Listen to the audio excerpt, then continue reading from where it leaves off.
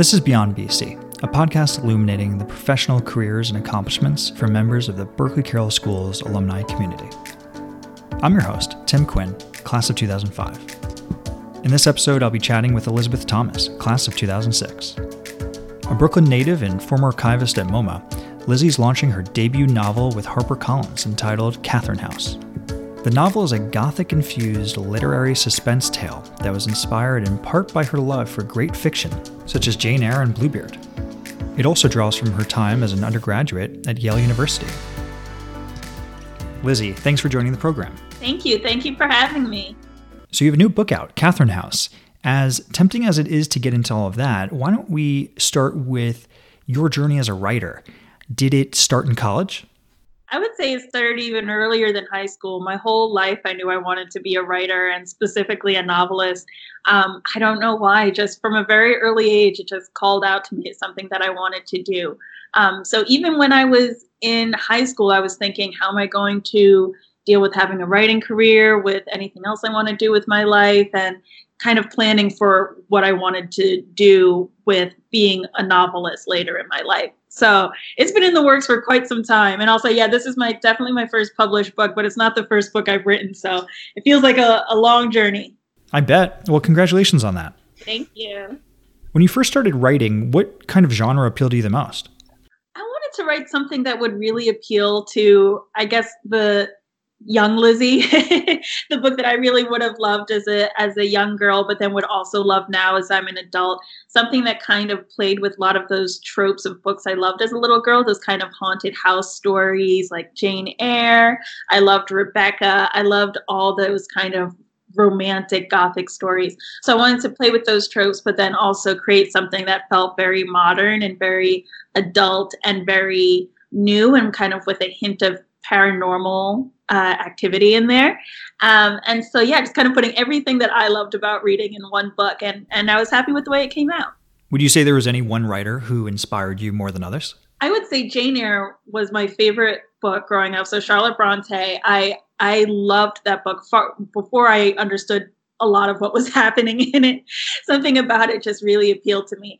And a lot of the way that this book is structured, that kind of sense of going into this gothic house and that has these secrets lurking around various corners was based on the feeling that I got from that book. Interesting. So now that we're already talking about Catherine House, why don't you describe the plot a little bit for us? I would say it's a gothic literary suspense story. It's about a young woman who's on the run from a mysterious past. We don't really know about it. And she ends up at this cult-like college. And at first she's really enamored of the college and she loves the environment. And then as she spends more time there, she realizes that they may have a dangerous secret agenda that, I guess I won't go too much into it. But she finds that all may not be as it seems. Talk to us a little bit about your approach to writing and any decisions you made along the way.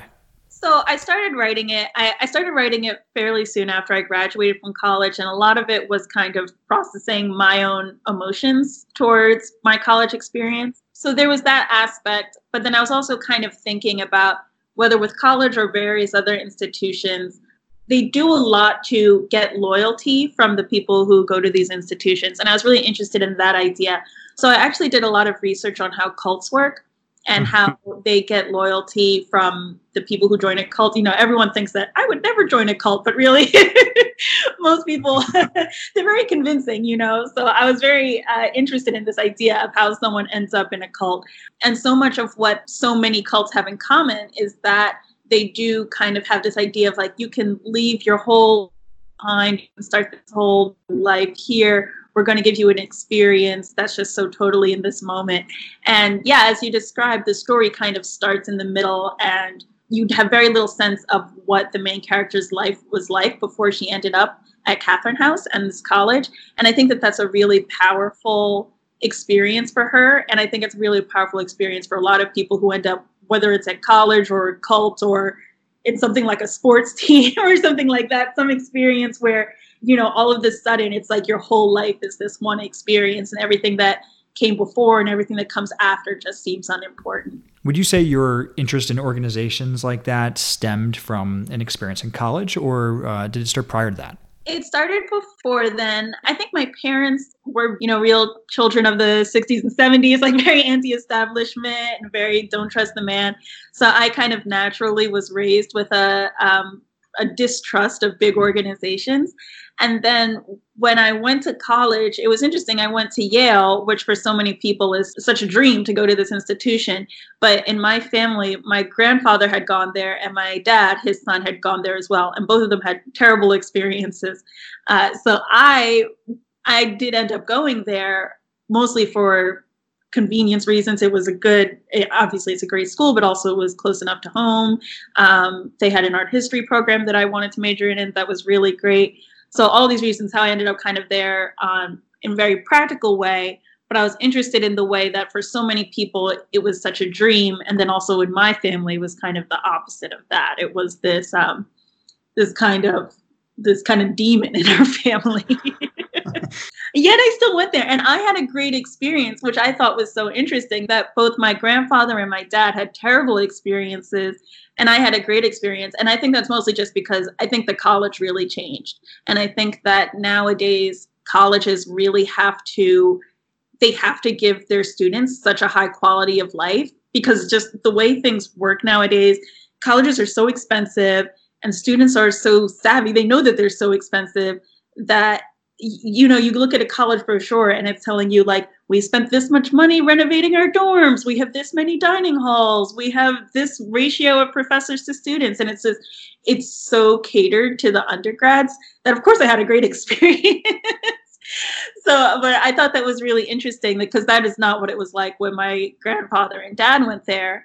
So I think nowadays colleges really have to give you a good experience. And I had a great experience, but I don't take it for granted. So it sounds like your interest in this kind of story definitely began before college. Do you see yourself, after you've already written one book, continuing to explore institutions, or do you think that the next book will explore a totally different topic? I'm writing the next book, so so I know kind of what it's about. I think it will be an abiding interest of mine, institutions. I will say the next book doesn't take place in a college, and I think it's very different. I think that the way I tend to write is I tend to kind of write, let's say, almost process an experience that happened, I guess, a couple of years previous. So this I think of as like my college book, and the book I'm writing now I think of as my being in my 20s book, as I'm now in the very beginning of my 30s. So I think that the book that I'm writing now, I would say it has a pretty different tone, but I think that interest in institutions that's lifelong. When you're writing, is it tempting to write some of yourself into the storyline? Do you find yourself gravitating towards maybe injecting part of your personality into one or many of the characters? Any writer, if they're writing a story, they kind of have to draw from their own well of experiences. You have to kind of imagine, just as a reader, well, they're reading, it's like, if this happened to me, how would I feel? Of course. I think that none of the characters, I've never had a problem in which I want to write characters who are exactly like me. But I think that every writer, they draw on their range of emotions to describe the emotions that their characters are having. So certainly I think that with my various characters, I've thought, if I had been this lonely, how would I react in this school, and that kind of thing. And I would say that for the main character, that she's so different from me, but the amount that she's different from me is almost opposite of my personality, that I found her very easy to write. One thing I'd imagine is that it would be very hard to finish, that I would want to continue to tinker before I let it out into the world. Was that your experience? Yes, I'm having it still. I have a copy of the book here with me, and I'm like, I should not open this book. Oh, no. Know that I'll open it and I'll be like, is that actually where I put that comma? Is that what I decided? And of course, I got the finished copies, and it's such an ecstatic moment in some ways. And then I opened it, and at some point it says someone took out a Discman, and I was like, wait, is the M in Discman capitalized? And I immediately ran to my computer to check that I had gotten the capitalization right in Discman. And that's when I was like, I need to put this book down. Now, I know you were working a full-time job when you wrote this novel. What was your schedule like? I mean, I'd imagine it would be pretty tough juggling a full-time job and getting a novel off the ground. I think it's hard, but I think the hardest thing about it is the discipline of doing it every day. It does take a lot of time, but I think that people imagine it taking a lot of time in short bursts, and really it's more a lot of time over, or at least the way I write, a lot of time over a fairly long period of time. And in that way, I think most people have some hours somewhere in their day that they could write. And then if you write for an hour each day over a course of a few years, you will have a novel at the end. One of the blessings that I have in my life is that I am very disciplined. And I did go home from work every day. And I would usually go home, write for about 45 minutes, eat dinner, then write a little bit more. And then obviously if I had some social thing to do, go out and do that. But I think it's more, it's very much like exercise, where it's the rhythm of it and the regularness of it that'll give you some product in the end. It's not like suddenly being hit with a burst of inspiration and then getting it all done in one jag, because just like exercise, that's not going to get you an actual product. When you were writing, did you know exactly how you wanted the plot to go and even how you wanted the final page to look? It's funny you say that because, the final page is almost exactly the same. A lot changed in the middle, but the final page is almost exactly the same. I would say that the vague structure of the book, the plot elements that you hit without giving away too much, but I would say those pretty much stayed the same with some of the details changing. But I would say the beats of it stayed the same. And that when I first set out to write the book, I decided that I wanted to write the original idea was that I wanted to do a retelling of Bluebeard, the fairy tale. So that was kind of the original idea. And now it's funny when I look at it, it's like there's a lot about this that is not at all like that fairy tale.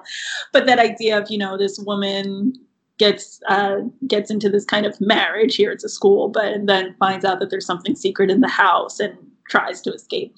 So that was kind of the basic plot structure. And some things changed along the way, but I would say the beginning scene and the end scene are very similar to the first draft.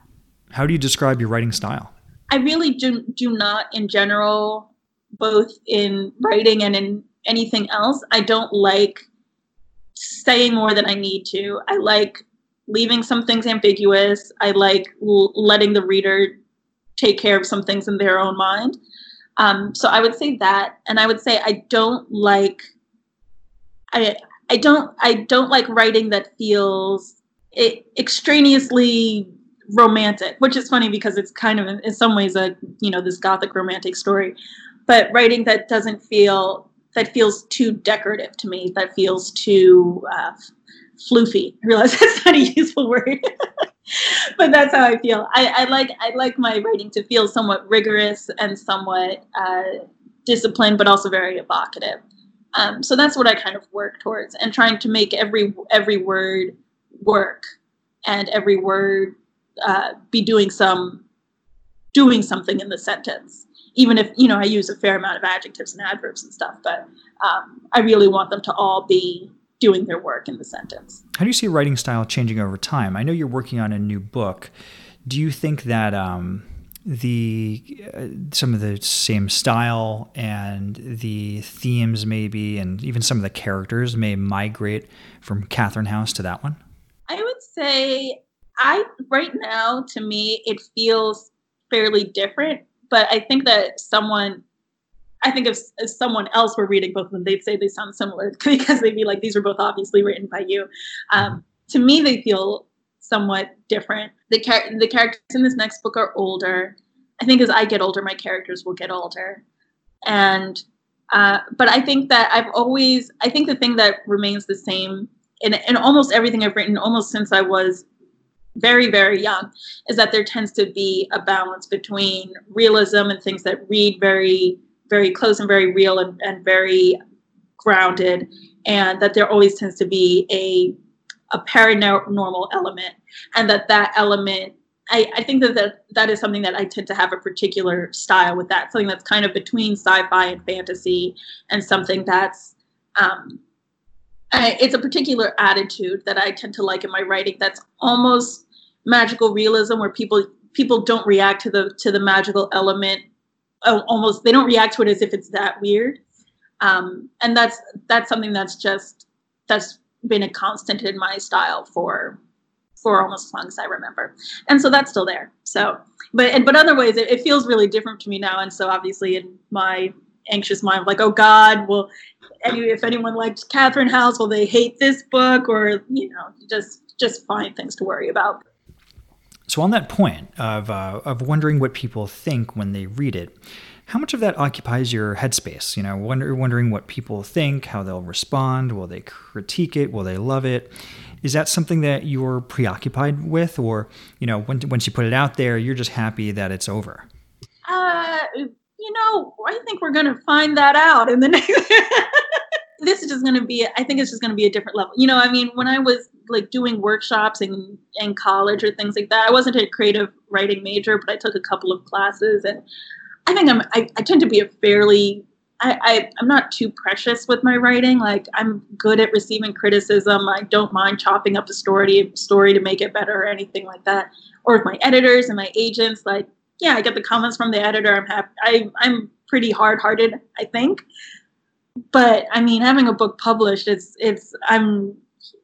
don't know. It's going to be a challenge. So anyway, I think it's hard to say, but I think the thing that makes it easier is that at this point, I wrote this book a while ago, so and on one hand, obviously it's something that's really close to my heart, as like all books are close to their authors' hearts, or all creations are close to their creators' hearts. But on the other hand, the person who wrote that, that was me a few years ago. And so sometimes there are already reviews out there that's like, this book sucks. And I'm like, you suck, first of all. And then I read, and then I look back on it and I'm like, I don't think this book is perfect. So there's a balance. Even the best books of all time have people who love it, people who hate it, and lots of people in the middle. So it's always going to be a mixed bag. It's not like you can go to Goodreads and look up like the reviews of like The Sun Also Rises, and it was like boring, hated it. Exactly. So, nothing in the world is liked by everyone. No books, no music, no anything. So, do you find yourself spending more time with fellow writers because they understand you understand them, you share some of the same experiences, some of the same challenges? I actually don't, and I want more writer friends. But in general, I would say my friends in the real world, if I'm remembering correctly, most of them aren't writers. And I think that's actually been really good for me. I think it's really nice to have people who care about other things and have jobs in other fields. And that it's a nice break after you spent hours try putting a sentence, moving it from the beginning of the paragraph to the end of the paragraph and back again, to then talk to someone and talk about something completely different. So I would say, most of my community of friends is people who aren't writers. I have a couple of good writer friends, but most of them aren't. We've talked a lot about the challenges in the writing process. What would you say is the most enjoyable thing about writing a book? I would say the most enjoyable part is during the writing when it's going well. There are times when you're writing it and it's not going well, and that part is not so hot. But you have to get through that slog, and then sometimes you'll hit a section and of revision that's just, you're like, I now see, I see where I was going with this story, and I'm getting there, and I see the amount of work I have to do, and I'm doing the work. And I think that that's the most satisfying part. It's not when it's published or when someone says it's good, though. That's very nice. I think it's if I didn't like the day-to-day work of it, then you would be done, because it takes way more work than the amount of times it takes to receive a comment that was like, that was nice, I liked it. The amount of work compared to the reward is a little uneven. So I do love the work. So yeah. So as you know, we are in a cultural moment in which people are reading less. It is very social media dominated. And people, you could say, are used to digesting smaller bits of information. How do you view that trend as a writer? I think it's something I worried about more when I was younger. Because I think when I was younger, there was a lot of panic, or maybe I was just panicked, but there was a lot of panic about, oh, like it's the invention of the like iPhone and things like that. There's some feeling of like, oh, well, now the novel's just going to die. I think at this point we can say the novel is not going to die. It's just not an art form that is going to go away. But I think that when I was younger, when you're less secure, when you're a teenager, you do have a feeling that some things that feel permanent could go away. Now that I'm older, I realize that the novel is not going anywhere, at least as long as we still have a planet. Trends come and go in terms of the way people consume media, but people always want stories, and there will always be people who like books. If I wrote stories to get the maximum amount of eyes on it as possible, this would not be the way to do it anyway. So that's clearly not my main concern. If I wrote a novel and 100 people really loved it, that would be amazing. And I think it's going to be more than that. So that's really exciting. I agree. Are you going to go on speaking tours? Obviously, things are different now, but how are you getting the word out there? Well, Harper Collins has an amazing publicity team, so they've been guiding me through a lot of these things. I think, as you say, it's a lot different now than it would have been because of the fact that obviously no one can go anywhere. With a debut novelist, doing like a speaking tour wouldn't be something that would be a really good use of my time. I don't think, unless I were a celebrity, which I am not. So I think in this day and age, so much of publicity is just kind of talking to people who enjoyed the book, encouraging them to talk to their friends who enjoyed the book, writing more, just connecting to people in a human way. And I think that we're all learning, especially right now, that you do not need to leave your apartment to connect to people, for better or for worse, and to meet people who have read the book through a screen. Thanks for joining the program. It was amazing talking to you, and we're all really excited to not only see how everything goes with Catherine House, but what you end up writing next. Thank you so much. It's been wonderful talking to you. Lissie's book, Catherine House, is available to buy in hard copy, paperback, and digital copy at retailers everywhere starting May 12th. You can follow along with her release and upcoming projects on Twitter at Lissie Thomas. That's LISSIETHOMAS. Beyond BC is a production of the Berkeley Carroll School's Alumni Office. It's hosted and produced by me, Tim Quinn, and executive produced and edited by Jamie O'Regan. Thanks for joining us, and we'll see you next time as we share more alumni stories beyond BC.